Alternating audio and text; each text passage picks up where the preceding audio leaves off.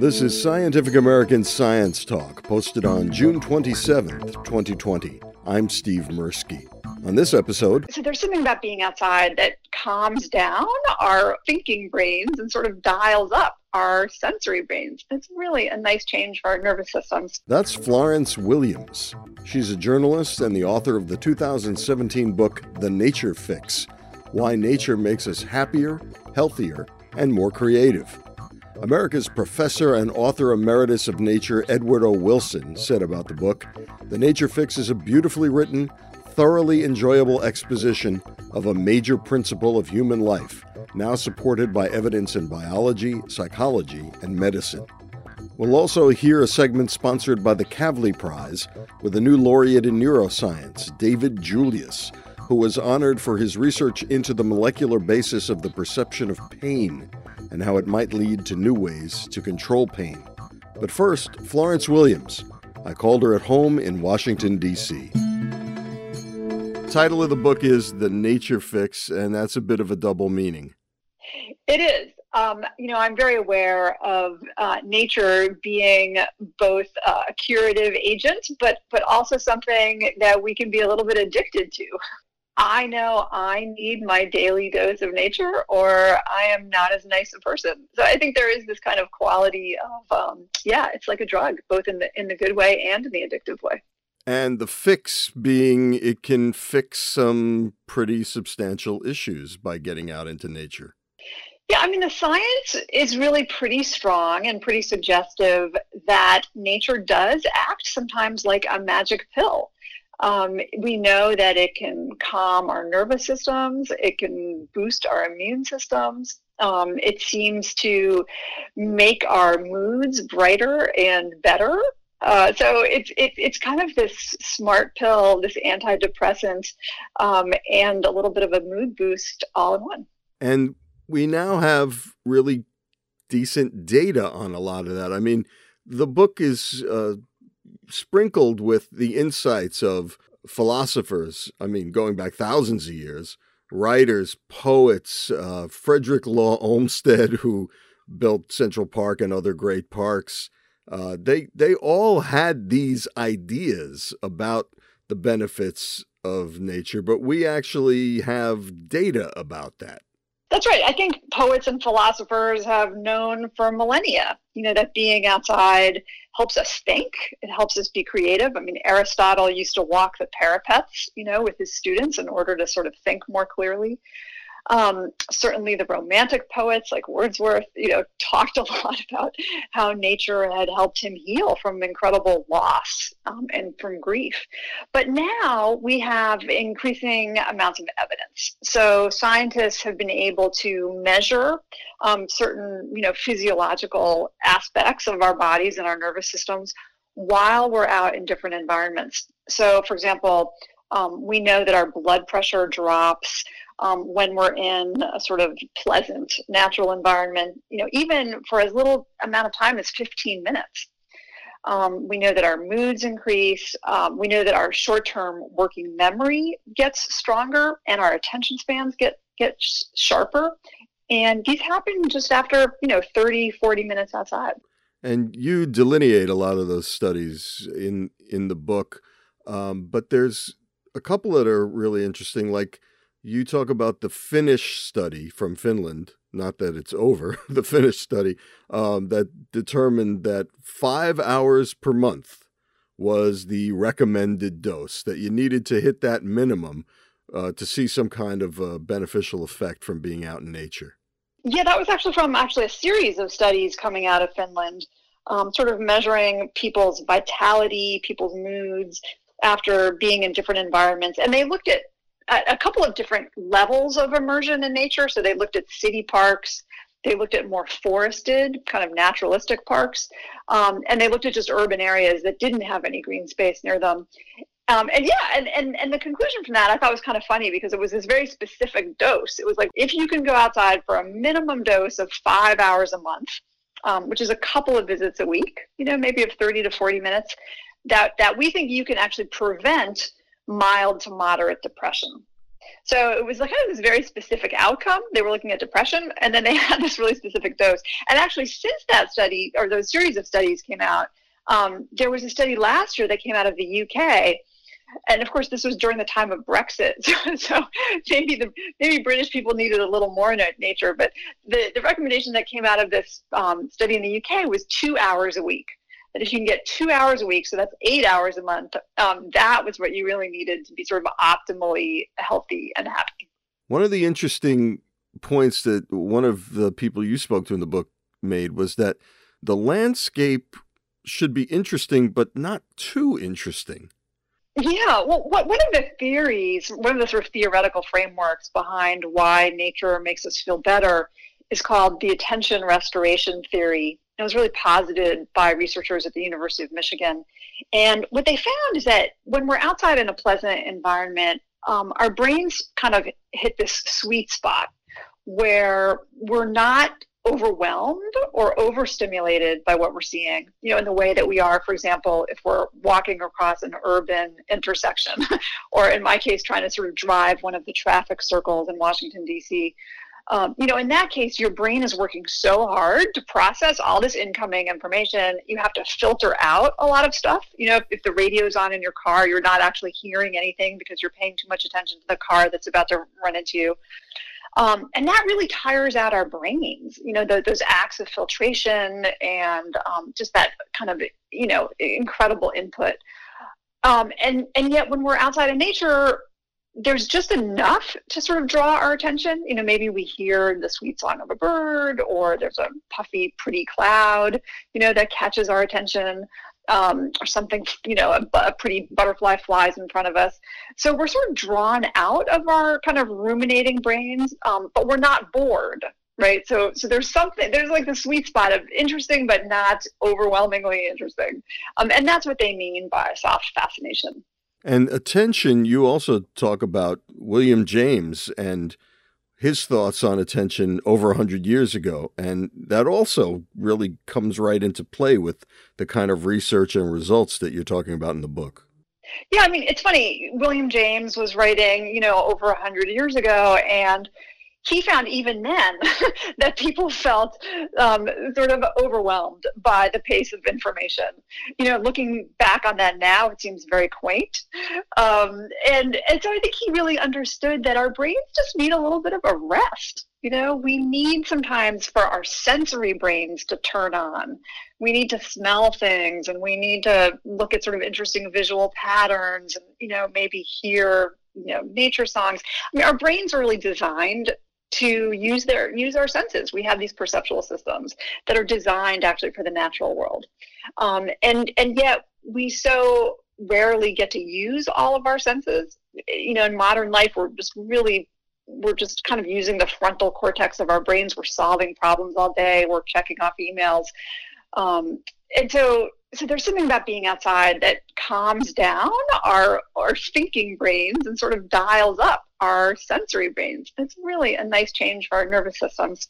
Yeah, you have 3 different chapters in the book, one each for the sounds of nature, the smells of nature, which is really interesting, and just looking at nature by being out in it. And there's data in all of those situations for the beneficial effects. I think the smell is really interesting. Yeah, I thought that was really interesting too. I think we tend to downplay our sense of smell. Of course, dogs have a sense of smell that's like 1,000 times stronger than ours.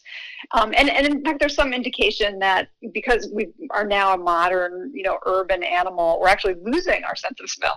There are things we don't want to smell when we're living in a city. And yet, our olfactory system, it's kind of this direct pathway to the brain. And there are some really interesting studies showing that when we smell something like a pine forest, it instantly makes us feel more alive. It kind of wakes us up in this really nice way. When we smell something citrusy, it improves our moods, maybe makes us spend more money if we're in a store that's misting some citrus smells. So I think it's this kind of underappreciated sense that we have.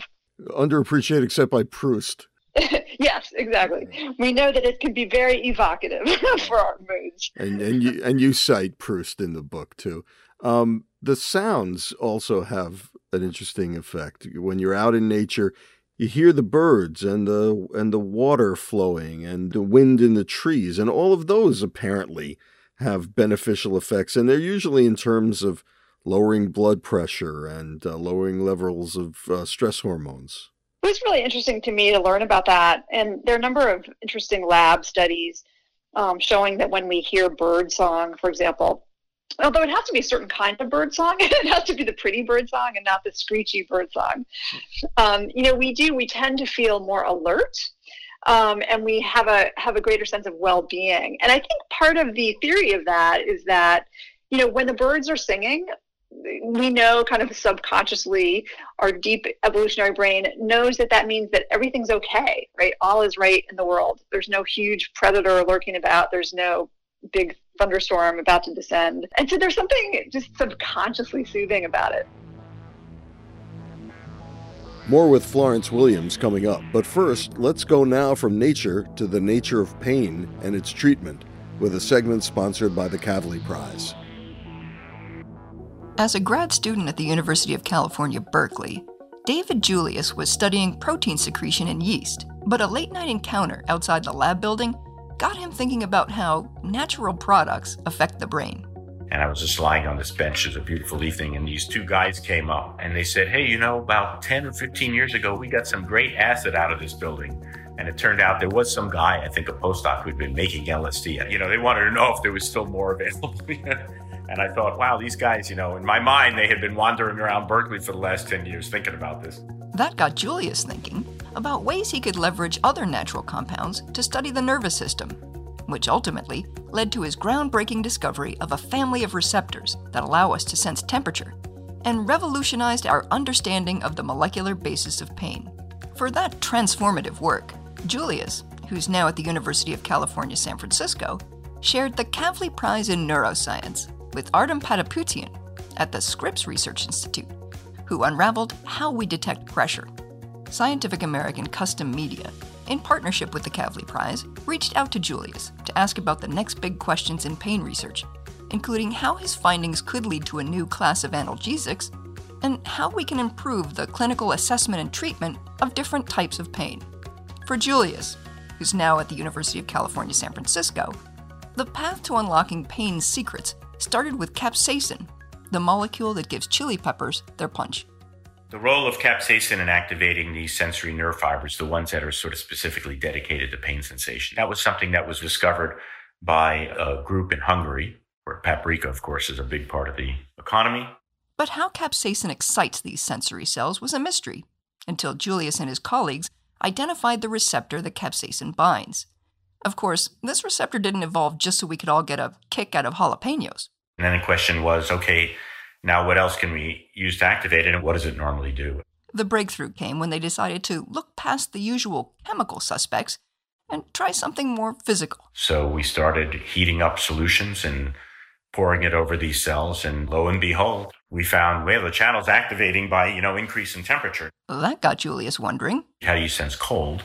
So we went through the same thing, and we decided we try and identify a cold receptor. And when they found that receptor, they realized that, like the capsaicin receptor, it also acted as a channel that opens to allow calcium to activate sensory cells. Holy cow. That was an amazing eureka moment. Now you really have the conceptual framework for understanding how temperature is sensed. And that was pretty exciting. Of course, Julius still needs to figure out exactly how temperature turns on the capsaicin receptor. We really still don't understand that. So we have a pretty good idea of how capsaicin works, and we know where it binds, and we get some idea of how that induces conformational movements in the channel to open it up. For heat, we don't know. Julius is hoping to use cryo-electron microscopy to visualize in atomic detail exactly how heat opens up the channel. Are there specific regions of the channel that are more temperature sensitive than others, or is it sort of an integrated process over the whole protein? Knowing in detail how the channel operates could lead to the development of drugs that dull persistent pain, such as the pain associated with arthritis, cancer, lower back troubles, irritable bowel syndrome, or other chronic conditions. Of course, the trick is eliminating pathological pain while leaving the ability to sense things like heat intact. Some of the early antagonists, they've scored well recently in things like models of osteoarthritic knee pain. But the problem is that they also block the ability of the channel to detect heat. So then, drug companies worry about people drinking hot coffee and burning themselves. And so the challenge is to really develop an analgesic that can diminish hypersensitivity to the pain pathway without losing the acute protective function. Even that won't produce a drug that's a panacea for everything from arthritis to an annoying itch. So researchers will still need to match the treatment with the particular type of pain. How does migraine pain differ from bladder pain, from cutaneous pain? What are the different sensory neuron subtypes that are involved in each of these locales? And of course, that's critically important to understanding how you treat different pain syndromes. As is knowing how those painful messages are routed to the brain and what the brain does with the information once it arrives. We really don't know a lot about the detailed circuitry and the molecular players that regulate these circuits. Who are these sensory nerve fibers talking to in the spinal cord, and what is the route that these things are taking to relevant regions of the brain? Understanding the precise pathways by which the brain processes or even exaggerates pain signals could lead to better ways to measure pain in the clinic. Pain has a very subjective component to it.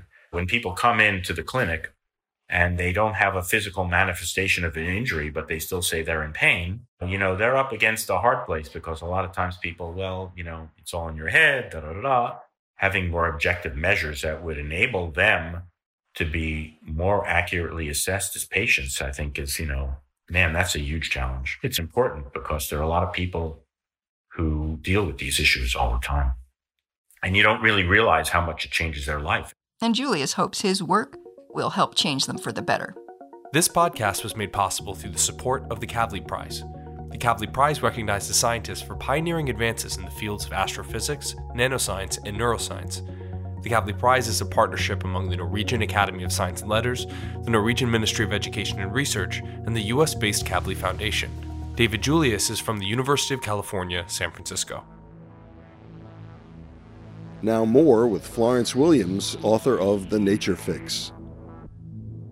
You have an interesting study that you talk about, a couple of them actually, where people were asked to look at something very briefly for a minute or two that elicited a feeling of awe within them. And after that, the researchers did some sneaky experiments, and people's behavior was different after they had experienced this moment of awe. I am really fascinated by this kind of relatively new science of awe. It's a positive emotion that tends to be sort of understudied. And I guess the official definition of awe is that it's a sense of something kind of vast, that's a little bit hard to understand at first. It kind of, captures our attention, maybe surprises us. If you think about, driving around a bend and seeing the full moon rising or something, in a way, it sort of catches our breath. And when that happens, we feel connected, to something larger than ourselves. And what these studies show is that we also tend to feel more connected to each other. And so after we look at something really beautiful, even in a laboratory, for example, a waterfall or a whale, breaching on the ocean, we then in psychology games, we give away more lottery money, or we're better teammates. We behave in more generous and altruistic ways after looking at a picture of that, as opposed to looking at a picture of a parking lot, or a shopping mall. So there's something about this beauty in nature that draws us out of ourselves, makes us feel a little bit smaller in a way, a little more humble, and connects us to other people. And I think in this way, we can think of experiencing nature and beauty as being something that's actually good for civilization. Speaking of civilization, now this book came out in 2017, was it? Yes. Yeah. So, but the reason I called you now, I've had the book on my desk since then, and I've really wanted to read it. And I made time for myself to finally read it because I thought it was so important in our current coronavirus state where I don't mean New York, I mean the state of the nation, the state of the world, where we are deprived of our usual activities. And for a lot of people, that might include being able to go out in nature. And do you have any thoughts about the importance of being able to still go out in nature under our current conditions? Well, as you may imagine, I do have strong thoughts about it. Having written this book, I feel like, the lessons of this book are absolutely critical right now, more important than ever before. And I've been really heartened by, a lot of the lockdown orders that people are under actually have exclusions for time outside. So, governors, mayors, they're really understanding that we need opportunities now that help us deal with stress, that make us feel comforted, that make us feel better. We know that when we're outside, it is good for our nervous systems. Even the metaphors of nature, things like being able to look at the sunset or look at the sunrise, there's a lot of comfort in these cycles of nature. There's a message of resilience there. There's a message that the natural world goes on. And I think we need these lessons more than ever. We need to feel connected to each other. We need to feel like we're all in this together. We're all living under the same sky. And I think these are really, really important messages that spending some time outside can really help us. There's a study in the book, a natural experiment. A whole lot of trees were destroyed by this invasive insect, the ash borer. And the results were really amazing as far as what happened to people's health when they lived in areas where the ash trees were suddenly gone because of the insect invasion. And you quote one of the researchers involved in the study. I really like this quote. He said, "We quite like death as an outcome. We know that if they're dead, something is wrong with them." Yes, that was a really fascinating natural experiment. And what happened is that the ash borer wiped out tens of thousands of ash trees all over the Midwest. And in communities that had lost those trees, residents, compared to people living in neighborhoods that didn't lose their trees, experienced higher rates of morbidity, experienced higher rates of cardiovascular disease, and higher incidence of death. So people felt a tremendous loss and also somehow perhaps grief, and also this kind of loss of whatever comfort they had derived from these trees. So their lives became more stressful in the absence of nature. It was really a fascinating study. Really, I don't think anybody could have expected that. There's a confounder that I want to, some people might be listening and thinking, well, if you're out in nature, you're getting exercise. How do you know it's not just the exercise? If you're out in nature, you probably have more money. How do you know it's not just your socioeconomic status? But the studies do deal with those confounders. Well, I think those are great questions. And in fact, it is sometimes very hard to tease out exactly which elements of being outside in nature, may be conferring the most benefits. It's absolutely true. People who are outside do tend to have more access to the outside. So they do sometimes tend to live in neighborhoods that are, have higher socioeconomic status. They therefore may have better health care, especially in the United States. But there have been so many studies now, large epidemiological studies that are controlling for income, they're controlling for levels of education, and increasingly they're also controlling, some of them are controlling for exercise. So, for example, these studies coming out of Japan, these were some of the studies that showed effects on the nervous system, respiration rates, blood pressure, of being outside for just 15 minutes. And the researchers sent a control group to sort of walk around an urban neighborhood. So they got the same amount of exercise, they covered the same mileage. Really, the only difference there was where they were walking. And they really only saw these positive effects on the nervous system in the forest walkers and not in the city walkers. That's amazing. And for people who are really low income, there are studies that show that they really benefit if they can get out in any kind of nature that's available. I think there was a Scottish study in particular. There's a Scottish study. There's also an English study. these were pretty large scale studies looking at, over 10,000 people, showing that people who lived closest to green space did have more health benefits. And in fact, the poorer you were, the greater the benefits. So there was this health boost that came from just living near green space. And it was most pronounced in people with the least amount of resources. That's just incredible. So you had an aphorism or a bit of advice that you coined, and I think you probably modeled it after the food writer Pollan. I forget. Michael Pollan. Michael Yes, Pollan. That's right. Yes, and right. Pollan's credo is eat real food, not too much, lots of fruits and vegetables, I think. Mostly plants. Mostly plants. Eat food, not too much, mostly plants. And yours. Yeah, so I did. I came up with my own Pollan-esque motto, and it's go outside, go often, and don't forget to breathe. And I've modified it some too. It's like also bring kids with you. Sometimes bring people, sometimes don't. Right. In the book, you say go outside often, sometimes in wild places. Well, you wrote this 3 years ago, so I'm amazed you remember as much as you have. Go outside often, sometimes in wild places. Bring friends or not, and breathe. Get outside and breathe. It'll change your life. And you also participated in a lot of studies in the course of researching this book.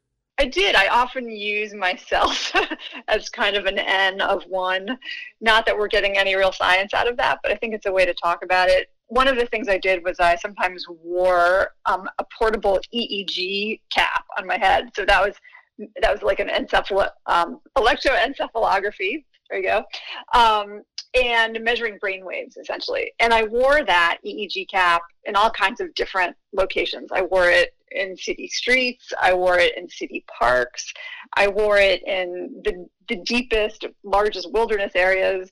I wore it on some lakes in Maine. And I was looking specifically at alpha waves, which are supposed to be kind of a marker of a state of engagement, but also a relaxed engagement. And I was not able to get alpha waves very much when I was in a city, even when I was in a city park, because there's a lot of noise in city parks. And I think noise pollution is this sort of underappreciated stressor in many people's lives. But when I was in wilderness areas or in lakes, sort of quieter spots, I was able to get that kind of more relaxed state of mind. So that was revealing for me, I thought, and pretty interesting. Yeah, you spent that rafting trip with the veterans group. Near there in the book, I think you also talk about just how virtually impossible it is to go any place where you don't have noise pollution in the country. I know we covered that study when it came out about 10 years ago. It's really amazing. It's amazing how some people say we're now living in peak noise.